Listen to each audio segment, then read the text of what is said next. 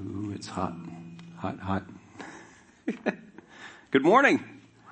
Man, this room is looking happier and happier. I was trying to think what adjective can I give you, and I'm looking at everyone's face. Everyone just looks happier and happier as we start finding our way back to some elements of life that we've missed. Amen?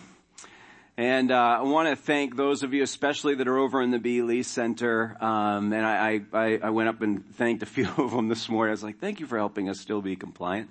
And they were happy to do so. But at the same time, I know that, being outside of the bigger group, you feel a little disconnected. So we really appreciate you looking out for us and doing this for us. And there's more and more people showing up in those other environments as well as we come back to life. So if you're at home and you're wondering, we made the chairs extra comfortable in that room, and we're just really excited to see people coming back. And so before we get into what we're going to do this morning, which is out of the ordinary, as you can tell, I wanted to just back up what Pastor Tom just said. I found it interesting too that he introduced himself. He says, "My name is Pastor Tom." Did you catch that? And I thought, man, that's really convenient for us that his mother named him Pastor Tom so that it's like she knew we would need him one of these days. So anyway, what's good? What's the point of having a staff? You can't pick on him every time you get an opportunity. So he'll get tired of that soon. I wanted to just mention or follow up on his announcement about the business meeting happening on November 8th. Typically, if I'm being honest and confessing to you all, that typically over the years we've kind of allowed that to be a little bit under the radar. If you have you're presenting, in our case, typically, a fairly large budget and stuff and a lot of moving pieces, and it represents ministry and all those things. The less controversy, the better. And so if people come out and they're like, "Oh, that sounds good. Okay, good. We're good." We felt like year after year, it's like, this is great. This is what unity and all that kind of thing. And the problem though, is that you run into a year like 2020, and you want the partnership of your people. You want the buy-in of the membership of the church to be able to say, hey, what are we facing? What are we up against? How can we be involved? What prayer do you need from us and things? And so if the culture of the business meeting environment is pretty much like stamp of approval, we move on. There are times where that is needed to be adjusted and corrected. You're all going through the same kind of year that we are at Faith. A lot of uncertainty, a lot of change and shift and all that sort of stuff. This year's business meeting is so much more than just, let's look at a spreadsheet and see if we like the final result and the number. And we want the membership of Faith to be a part of that conversation. We're welcoming it. In fact, because of the nature of the limitation in size and gathering and things, and we are going to do some technological things for overflow in the other room and participation and things, but we are going to make this a members-only meeting this year. And it isn't because everything we're saying is secretive or private, but because we need the membership of Faith, which is still substantial, to be able to have a seat and to be able to weigh in on the discussion. So I hope it's not totally foreign and strange for me to address this on a Sunday morning. I know many of you here have been outside of those discussions. Maybe some of you are new. And this is because we want to talk about things that are broader than just money. But of course, money is an important factor in all of this. And so all of that is being addressed. But we are confident we have a future. We are confident we have a direction. And we want to be able to lay that direction out. And we want to be able to welcome all of our membership into that discussion. So anyway, that's my 2 cents. It's a little bit long on the whole thing. But November 8th at 5 o'clock. Really looking forward to having you. If you are watching from home and you say, I'm still not doing crowds yet, I'm still not going out in public, and it's one of those situations, you can let us know, and we'll try to figure out a workaround to get you to be able to participate in the meeting as a member. And I should say that differently. If you already are a member, then we'll give you that information. And so be praying for us as a church. Be praying that as we strengthen membership, as we lay out a process going forward, that all of this is communicated much sooner, much earlier. People know what they're being involved in and what role they can play, because everybody plays a crucial role. So thank you. I'm done with that awkwardness. Okay. What we're doing this morning. I am privileged, especially in a year like 2020, I am privileged to be surrounded by people that are more than just employees of a church. They are partners in a mission.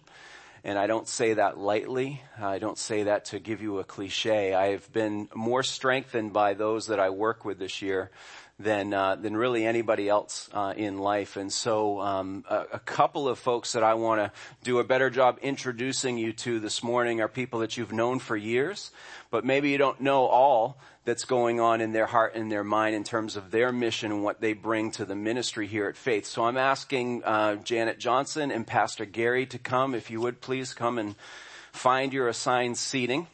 What we're going to do this morning is I want to talk to them just a little bit about their challenges, their heartbeat, their goals for the future, because I think that it's very important for us to acknowledge, kind of like what we're sensing today, that ministry moves forward. We can't just stay stuck in what we've lost. We can't just stay stuck in what we miss and those sorts of things. And so what is Faith doing specifically as a ministry to continue to grow and move forward? And this is a conversation that we wanted to have, I think, back in January, February, and then something like COVID hit. And so we said we're going to have to get to that later. And it just feels better to be able to do this with a little bit more of a crowd. Hopefully this translates well to those of you watching on a screen. But I just have several questions that I just wanted to set them up for you to be able to hear a little bit more of why I'm so impressed and pleased to be able to work with them. And of course, you know, Dory and Pastor Tom and Steve Dameron are also on staff, and we're around them on a near daily basis as well. But this particular conversation, we wanted to be able to talk specifically about the heartbeat of children's ministry for Faith Kids, and then also for our youth group with Pastor Gary and all that's going on there. So, sound good? All right, let's welcome them.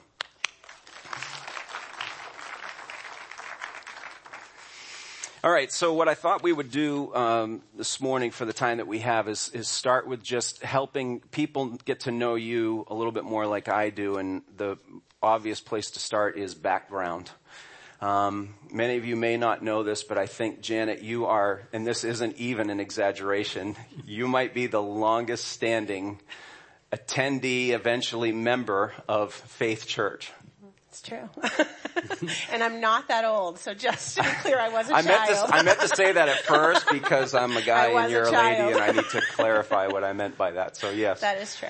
So your history with Faith goes back a long, long time. Long time. In just a few minutes, give us sort of a capsulation of how you came to Christ, how growing up in the church has impacted you, how that shaped sort of your heart for doing what you do. Okay. Good morning. Yes, I was, I think I came right from the womb to faith. Not quite that much, but pretty close.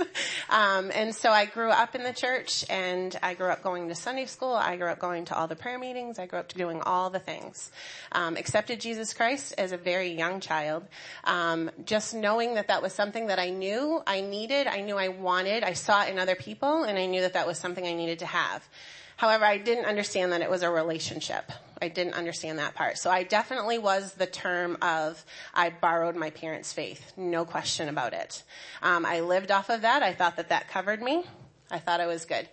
Fast forward through, I stayed at Faith all through my teen years. I was a really good Christian on Sundays, not so much Monday through Saturday as a teenager, and walked away from Faith, both the church and my own personal faith, in my late teens, early 20s. Fast forward to, I met my now husband. We've been married 26 years, and have 4 children together, and he came to know Jesus through acts of God only himself could handle and do, and we've raised 4 great kids in the faith, and so I stayed home for a little bit and raised babies and did homeschool and all those things, and in that time I was pursuing my degree for early childhood education. And I did that, and then it wasn't too long before Pastor Bill asked me if I would be willing to think about stepping into children's ministry in a more permanent role. And so I did, and 13 years later, this is history and where we're at. So right. Yeah, and I think your story, too, is so common for And some parents will even experience this now because they've had children. You've seen kids come up through that, you've seen them graduate, and you're like, okay, I remember when they were in kids ministry with me and stuff. And so a lot of parents, I think, are going to ask that same question of when is the appropriate time? And we don't have to answer this now, but it's just relating to that story. What is the appropriate time for me to start being concerned that my kids who know the verses, know the songs, still love going to church and seeing Miss Janet and all the faithful people that help and make such a big difference? When should I be concerned that this now becomes their own faith and start having more discussions about what it means to be a maturing spiritual individual? And that's, of course, where a lot of that planning and handoff into the next phase of ministry comes in. So I really wanted us to be able to hear that's like, from the womb to church, that's going to be a common experience for a lot of us. Yeah. And that's going to be something that we're going to have to, I know I went through that too. It was like, when did it become my own?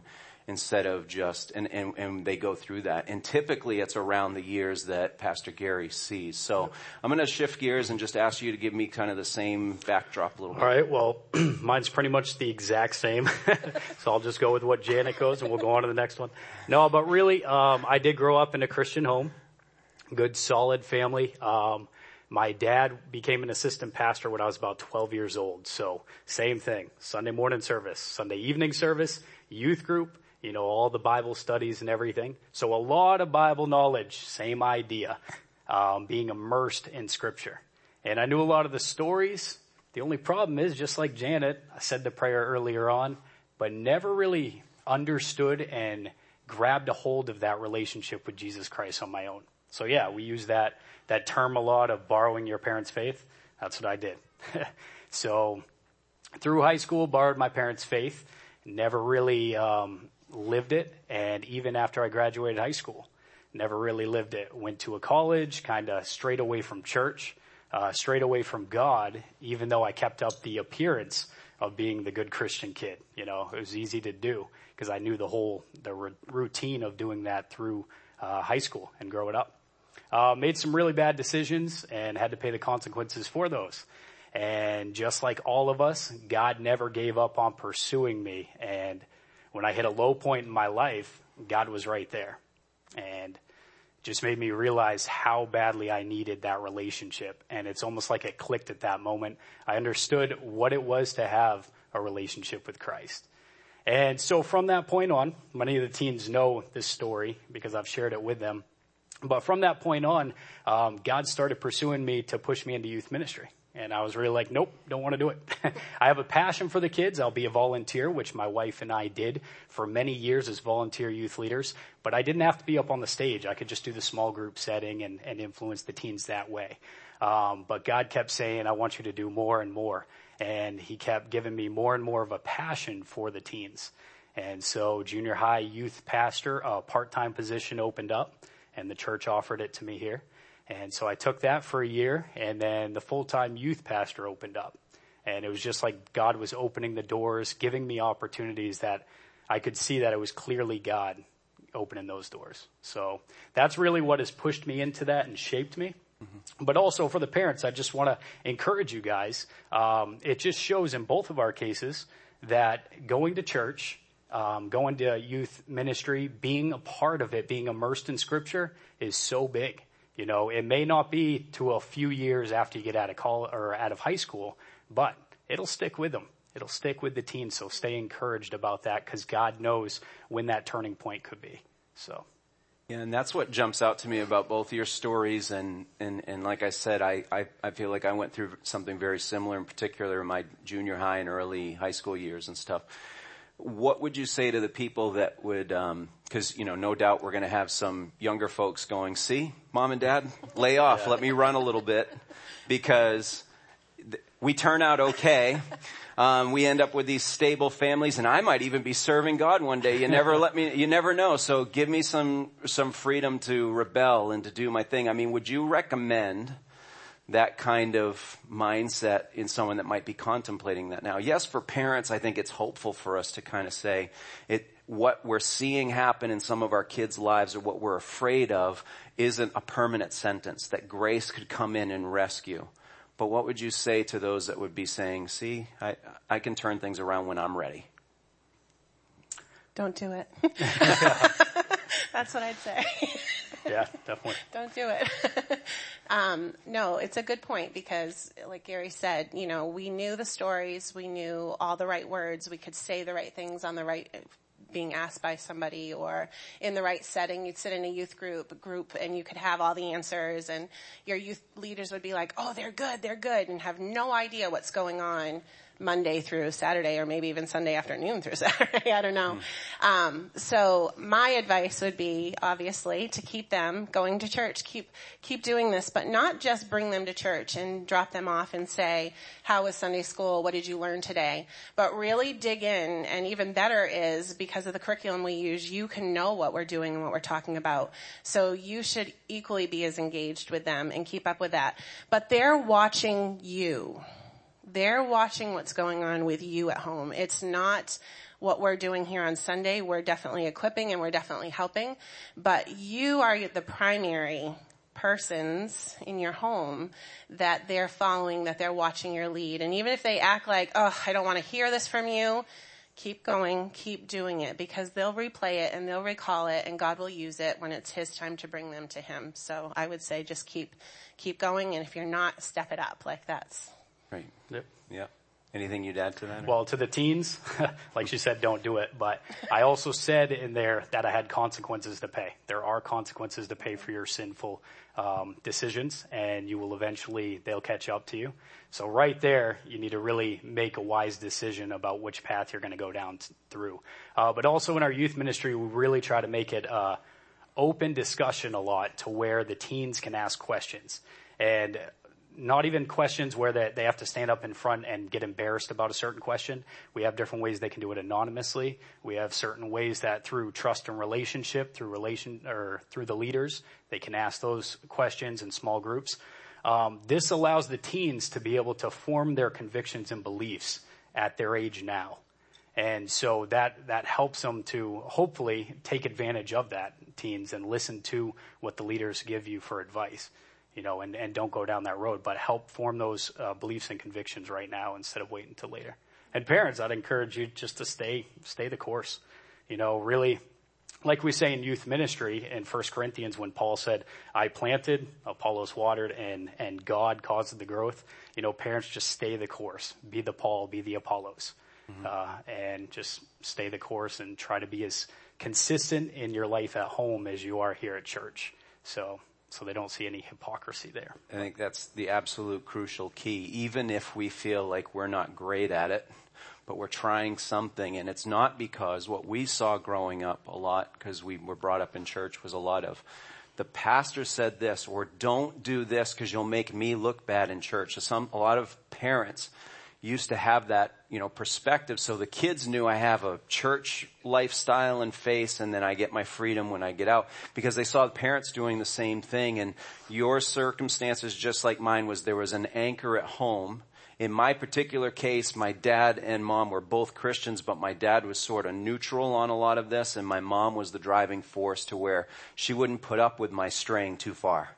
And all 95 pounds of her was still intimidating enough for me to be able to go, okay, I don't want to I don't want to break my mother's heart. And that mattered because it wasn't just show, it was genuine at home. What she claimed to believe in church was what she brought home, and we saw it lived out day in and day out. And I think that's one of the things that you can't stop your kids from doing what they're going to do sometimes. But we try, we warn, we pray, we correct, all that kind of thing. And then, yes, by God's grace, a lot of times in the counseling that I give for young adults, as they come in and they are now starting a family, and they're like, now this idea of raising my child in church matters to me. And I want to be able to say, well, for the last 8 to 10 years, you were running from God and giving your parents all sorts of fits. Why does it matter now? There's something about, now I have a child of my own, and now I'm remembering the structure that my parents gave, and I ache for that myself. And the foundation that happens in these ministries comes back to revisit them.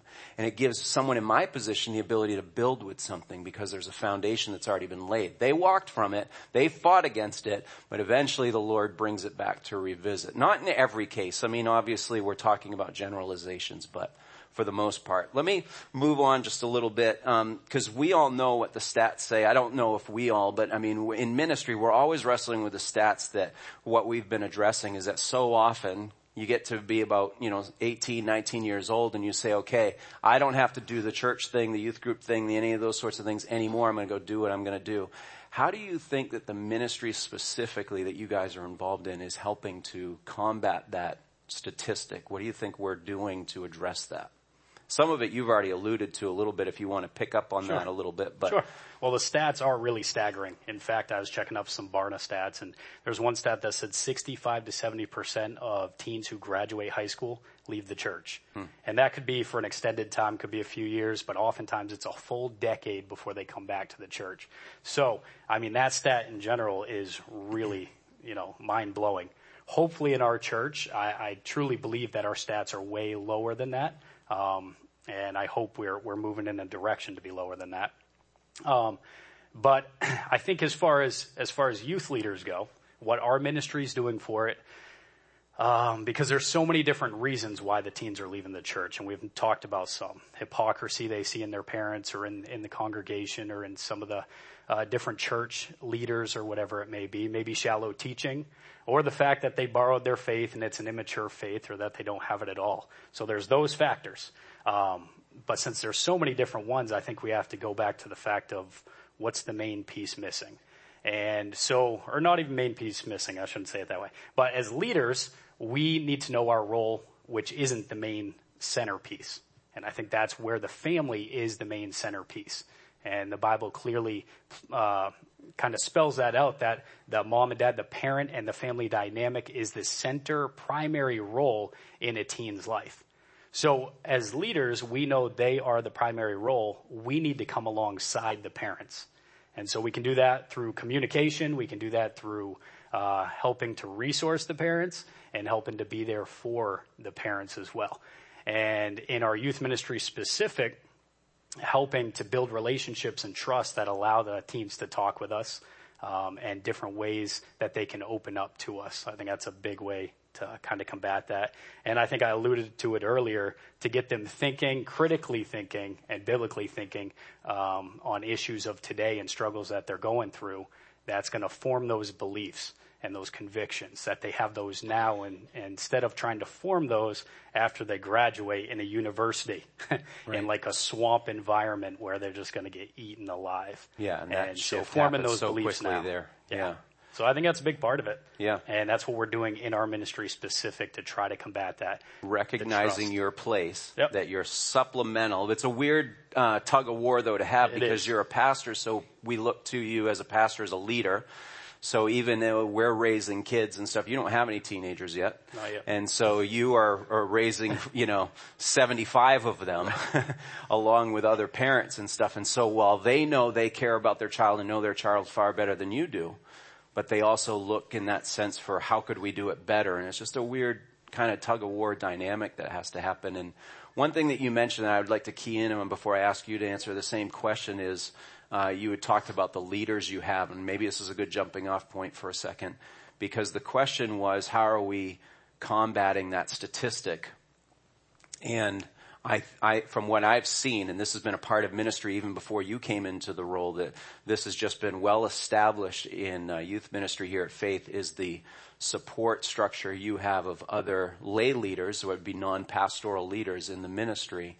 And I wonder if, not to put you on the spot, I wonder if you can see a connection and spell that out for us of those relationships and how they help the one who's even getting ready to graduate and going into those. Do we see any connections there? Yeah, absolutely. Absolutely. Because a lot of the leaders, if you guys know any of our youth leaders, they're solid. They really are. And they are there with a heart for the teens.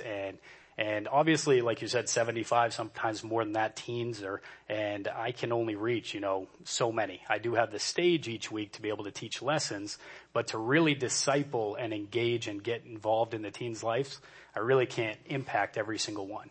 And that's where our youth leaders come alongside and really disciple them and have a huge impact as they're going on. So then it's not just Pastor Gary that they can call with a question or with help. They have all these lay leaders who can help out.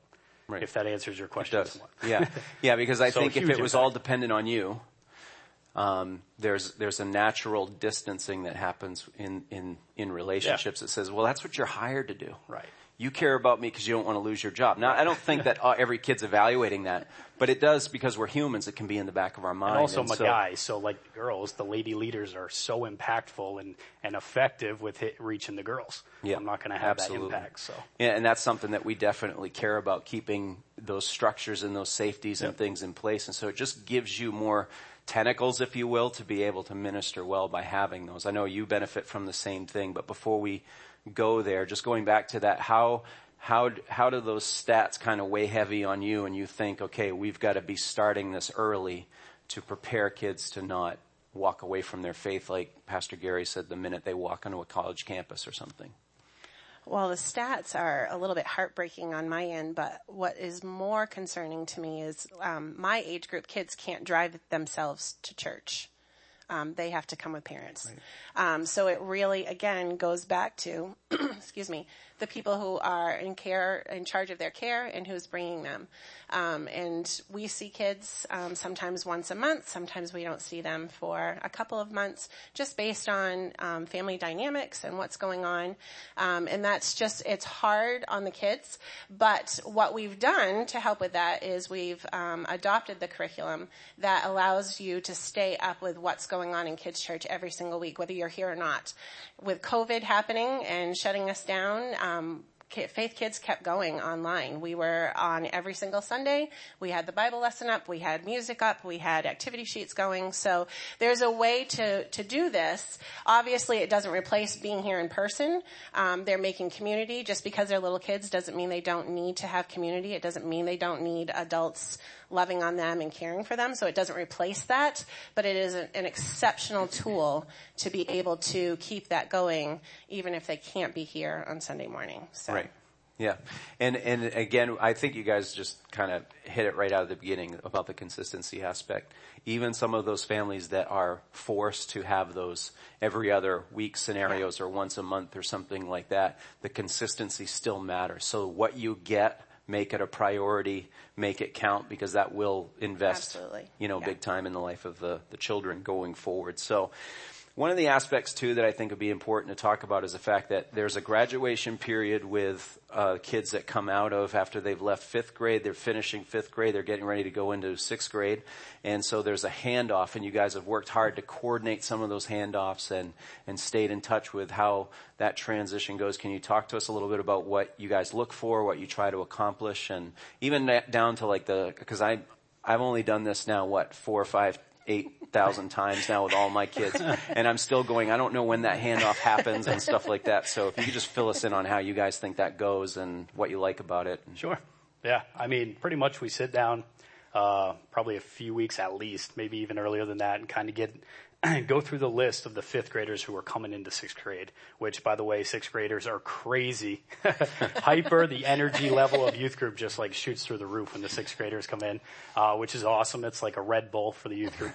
But yeah, we sit down, we go through the list, and Janet does a great job of contacting the parents, getting them hooked up to our Facebook page, The Well, and also on the website. And I try to have some talks with some of the parents beforehand.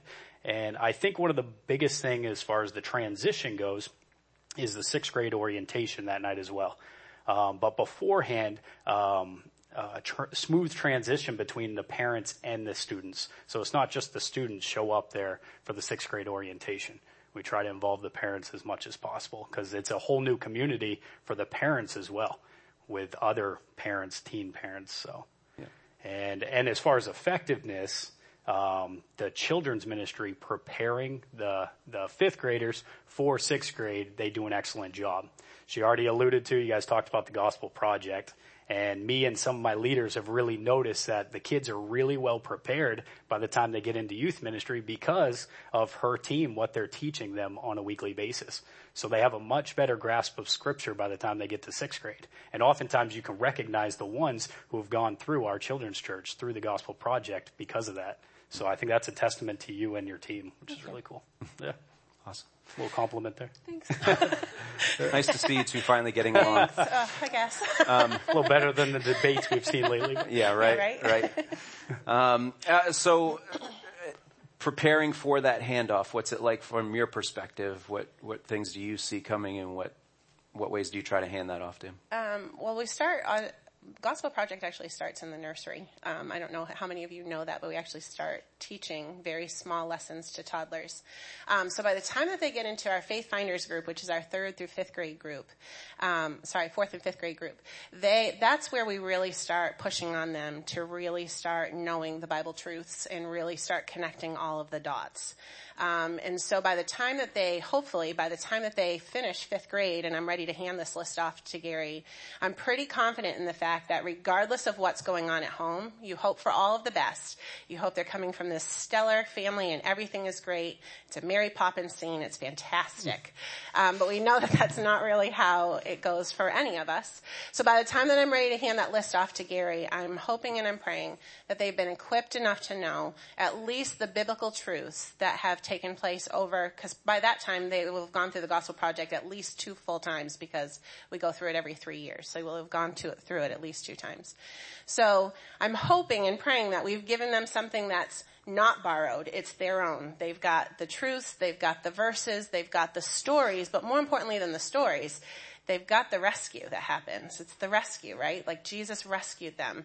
And I want them to know that. So as they go into junior high, they're ready because they know no matter what's going on, they've got God, they've got the truth, and they're ready to go. So that's our hope, is that's the handoff. So. Right. And it's fun for me every time you've got a story to share of like how that's connecting with one of the kids, and you had one this week. You don't have to necessarily give it by name, but the scenario of when the light bulb goes off, and that's probably part of what you benefit from, is when those light bulbs are going off more and more, they're starting to wrestle with the principles of God's word and apply it. So I don't know if you want to share that. Sure, I'll share it. We have a big picture question each unit that we're studying. In this unit, where our big picture question is, what did Jesus do to save us? So they have 3 points in the answer that they have to answer, and one is that Jesus lived a sinless life. He died on the cross and he rose again. So they've learned that, they've memorized that all month long. And so this past Sunday, a week ago today, a little boy looked at me, and after saying this, and we've said it for 3 weeks now, a little boy looked at me and he said, "Miss Janet, so it was important that it was sinless, because otherwise it could have just been me." Or it could have just been anybody. And it was just a light bulb moment of how important that sinless life led was. And most kids concentrate on the cross and the resurrection because that's what we talk about all the time. But he connected the dot that it couldn't just be anybody. It had to be Jesus, because it was a sinless life. And that was so cool to watch him come up with that. Right. How many of you grew up in some kind of Sunday school environment? All right. A lot of you did. I don't remember ever a light bulb like that going off for me. And I was a gospel nerd as a kid. Thought I was John the Baptist at 10 years old. And I still, when she said that this week, I'm like, that's a theological grasping that's happening there. That I had to think as a child the next level of why the Savior needed to be sinless. I just always heard that he was. And if you said what verses said that he was sinless, I could share all that kind of stuff. But to really, that's what you and I do. We come to these theological concepts and we go, oh, now I know why that matters, why that's important and stuff. And so it's fun for me, because it's typically when you're cleaning up like the check-in station and stuff, I get a Miss Janet story about some light bulb going off with one of the kids.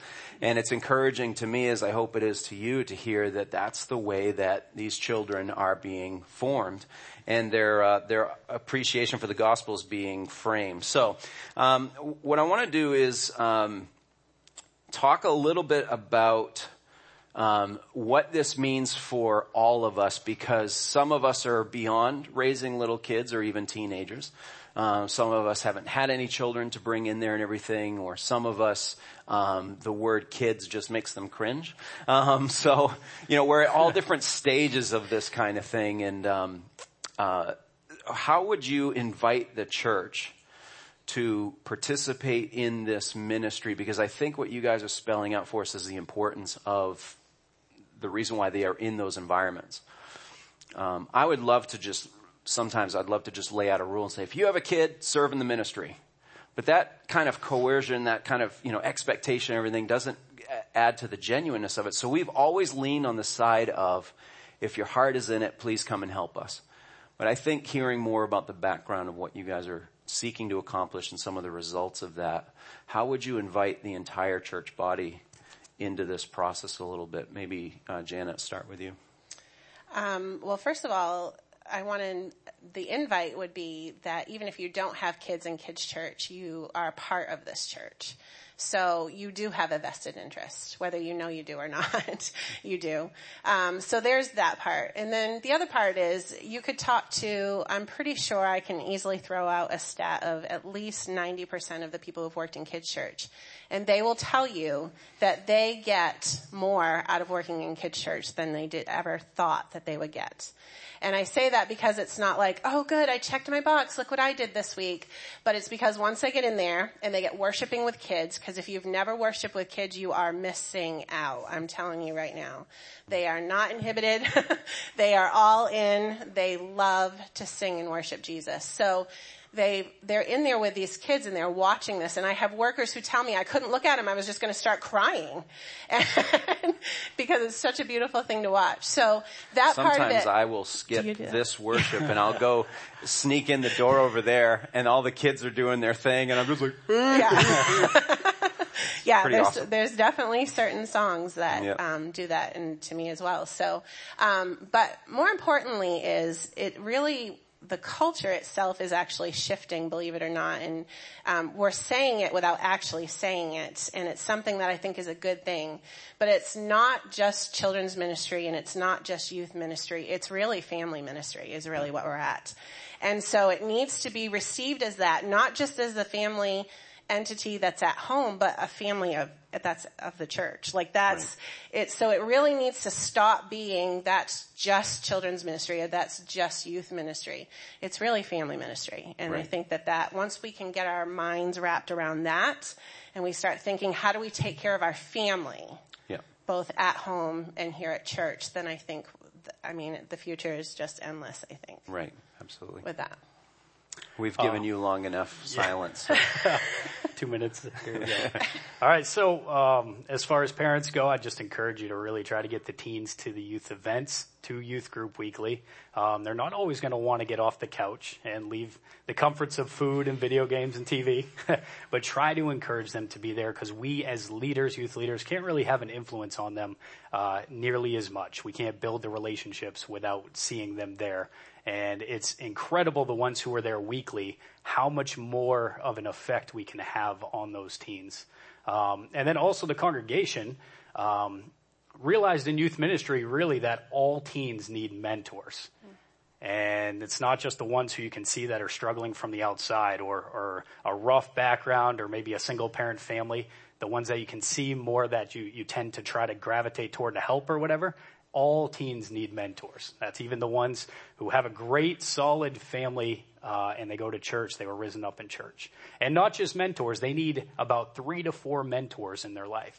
So that could be parent, youth pastor, youth leader, but also adults in the church. And this is where I invite you. Maybe you're not ready to commit full-time youth ministry. Maybe you're not up for dodgeball or all-nighters, but you can be mentors to these teens. And if you let me know that you're willing to be a mentor, we can hook maybe a man up with a younger boy, one of the teen boys, to maybe, mentor in some way, come alongside, and same with a lady, with a girl. And come alongside, take them under their wing, but speak truth into their life.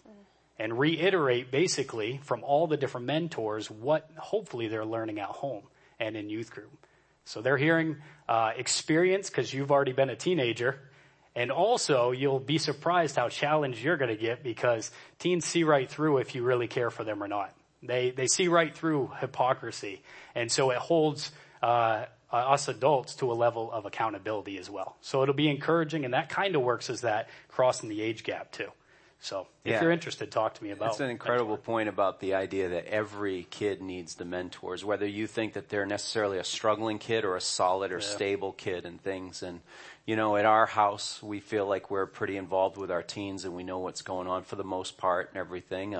We're not God, so we're not everywhere, but I wouldn't be able to raise the teens that we've been able to have without the assistance of, I'm going to cheat a little bit. I've got one of my kids' uncles on stage here, and his predecessor in youth ministry was another one of their uncles. So we've got good stock going on with that whole thing. So I'm very much aided. But that's the point, is that I've said to my teenagers, I said, it matters more to me what others think about how you're becoming than even what I'm seeing. When other people get back to me and say, hey, I really appreciate it. Your kid's got a really good work ethic, or this or that sort of thing. That's the shaping that happens outside the home that I thought maybe I'm getting across or trying to, but I have no idea if I'm doing a good enough job with that. And then others, because they've made themselves available to be around my kids, and their friends are kind of like our kids in our house and stuff. It's just, have a concern not just for your own, but for the ones that they're around. And invest yourself, be available to be around them as well. But then also, if you don't have any teens in the house or even any kids in the house or something, think about how can we help this whole thing. I hate to say it takes a village, because that's going to evoke all kinds of, but there is an aspect of that's the beauty of living life together as a church, is that it's not just, well, I wonder how they're going to do with their family. It's kind of an our family sort of situation. So, lastly, you guys are kind of always looking at the trends going on in the nation and the world. You're looking at your age brackets and the influences they're getting and what social media trends and all these kinds of things. And then you're also kind of wrestling with your own plans for where you want to see ministry grow. Can you put those two things together for us and just talk to us a little bit about what we think is on the horizon with the age groups that you guys represent, and then also what we think that means for us specifically? Who goes first? You can go. All right. Well, I think as far as in our youth ministry, well, we all know where the trends are going for youth ministry, I guess, and it's very attractional. A lot of teens, youth ministries, we do the attractional things. What does that mean? As far as, I guess, let me explain, bonfire maybe be attractional, paintball, some of these things to attract them in. Mm-hmm. But there's got to be more to it than that. And we see oftentimes if a kid just buys into the attractional youth ministry, they're going to get bored because they came in for youth group for what they can get out of it. Quick entertainment. They're going to get bored. We're going to play a game that they're not going to enjoy that night. And they're going to get bored and go on to the next flashy youth group. So I think in our specific ministry, we're trying to kind of buck the trend or get outside of the statistics by getting the kids engaged. And recently, the last couple months, we did kind of a spiritual gift 2-part series and handed out spiritual gift surveys. And we were able to get the teens to fill those out, and they kind of had an idea of what God has given them, spiritual gifts. And actually, that's their reasonable service. So they should be using those spiritual gifts in our youth group, but also in the church. And it really was amazing to see how many teens stepped up and said, you know what, I have this spiritual gift and I'm willing to do this and that in the youth group. And we actually had some do the media team. We had some do the worship team. We even had kids saying, I'll take attendance. I don't like talking, but I'll take attendance. Or doing a service project. All these different areas that they're willing to get invested into the youth group. And then once a teen starts getting engaged like that, then they have some ownership of the youth ministry. And now they come through the doors, which we see that trend of the attractional youth ministry and only that attractional. They come through the doors now looking, instead of what I can get out of this, what games are we going to play? Are they going to meet my needs tonight? They're coming with purpose and hopefully some engagement and some ownership where they're looking to serve God and others with that. Yeah. But also I'd say something else in our youth ministry that we're trying to steer clear of the attractional and keep the kids engaged is through our Dare to Share program, which we've done a couple of years now. In fact, Eric Brown from Word of Life came through a couple weeks ago, and he reiterated a lot of what we learned the year before. But the idea is to get each teen with a cause circle. A cause circle is you can put your family, your friends in there, whoever it may be, someone you're going to have intentionally caused to pray, care, and share for them. So you pray for them, you care for them, but you also eventually are going to share the gospel with them. And there was a simple acrostic that they have in that cause circle that GOSPEL. So it's God, our sins, paying everlasting life. And it has a little snippet by each letter or each word where the teens can clearly and plainly lay out the gospel salvation to them or to their friends, to those in the cause circle. So the idea is to get the teens to have a gospel conversation. And you may say, okay, that kind of sounds like programmatic or whatever. And the idea, though, is to start that spark. When you see a teen have a gospel conversation with someone, it's kind of like little sparks starting. And it really sets a teen on fire. And it really is incredible to watch. And we were able to see it last year. COVID hit this year, so it was a little different there to share. But last year, where we went out to the outreach program and collected canned goods for others, and for the homeless shelter, actually. And we were able to pray with those on their doorstep. And the testimonies when the kids came back, they were just on fire. And that's those little sparks, those little gospel conversations that can really get teens engaged. Yeah, and I think it's a good word to even adults, right? Because if a ministry builds itself on the attraction of things, I used to refer to it as preaching to teens, because you would hear the parents amen the loudest when the preacher would say something teens need to do. These people have never mummed an amen in their life, and as soon as the preacher started hitting the teens, they're like, amen, pastor, you preach it. And so there's an aspect of what we need to hear that lesson as well, that we're building a ministry on the application and the participation in the gospel, more than just what we can provide for people to feel like they were a part of something cool. And that's really important. So, all right. So for you, ma'am, pretty much the same question. What are you seeing for trends? What do you see for the future of what we're trying to accomplish here? Well, the trend that we see is that oftentimes not just kids are done with church after 5th grade, but so are families. And so the intention is that the family stays going to church. And so that's why we have like a midweek program during the week for the 3rd through 5th graders, so that they are ready to go to junior high youth group that same night as they graduate. And we try to foster that and try to keep that going so that families keep going, because unfortunately that is a trend. It's kind of like what we talked about at the very beginning. There I've raised we've done church. I became a parent and I'm like, oh, we need to go to church. And then the kids are out of kids program and they're here on Sunday mornings. They don't want to have them in the sanctuary for that long, so that it starts falling off and start finding more things to do on Sundays. So we want to stop that by making sure that the kids understand what their faith is before they even get out of 5th grade. It's important that it's not a borrowed faith, even at that age, that they know it's theirs. When they own it, then they want to go to church. They want to go to youth group. They want to be part of something. So we're hoping that helps with that trend. That's probably the biggest trend that we see. The thing that I want to see for faith, and I'd love to see happen all across the country, is that families just understand what their role is in raising children. And I say that meaning not that you're going to be perfect parents by any means, or grandparents or guardians, but simply what it means in Deuteronomy when it says that it's up to the parents and the grandparents to be the ones to teach the children. That we have tools and we can equip, but it's really your responsibility, and we want to come alongside and we want to help and we want to be a part of it. But if all they're getting is what we have with them for an hour and 15 minutes on Sunday morning, it's not going to be enough probably to stick with them for the time that they need to have that. And so helping you have the tools and the resources and praying for you to be able to do that. And those of you who don't have kids in kids church, I want to piggyback off what Gary said. There are young parents in this church who don't have Christian parents to help them and be grandparents and come alongside them with parenting. And do you see a mom that's struggling and she's got a crying baby, but she just needs to sit in the service? Could you offer to sit with her baby out in the foyer so that she could just sit in the service and be fed for a minute? What are ways that we as a faith body can come alongside the families and help them be able to do this and equip them a little bit better? Everybody has something to offer. It's not, you don't have to be in children's ministry, but I'm sure there's other ways that you could come alongside and help with that. Right. I think that's perfect. We are making strides towards opening up children's ministry in public for the younger ones. We've been talking about that, how we can accelerate that.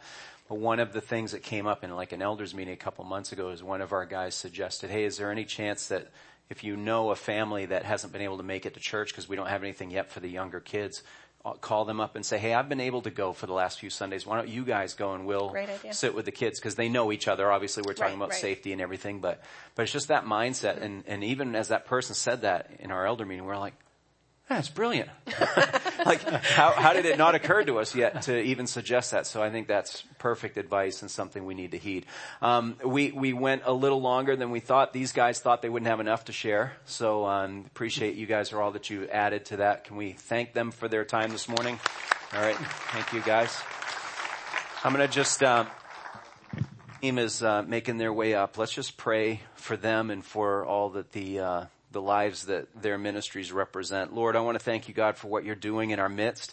Thank you, Lord, for giving us a home church. Thank you, Lord, for giving us a family together where we can share these victories and these struggles, where we can share these plans and concerns, Lord. And I just pray that you'd help us all to be faithful to the responsibility of making sure the next generation coming up is walking with you, Lord, and help us to adapt to all that they're seeing and all that they're faced and challenged with, knowing, Lord, that you're bigger than any situation going on around the globe. So we thank you, God, for your people. Thank you, Lord, for the resources and the ability that we have to be able to continue to minister to them week in, week out. So thank you, Lord, so much for what you're doing. Be pleased, Lord, with our time of lifting up your name, Lord, thanking you for your sacrifice, but knowing, Lord, that your sacrifice didn't end in the grave, that you are alive and living in us. In Jesus' name we pray. Amen. Would you please stand?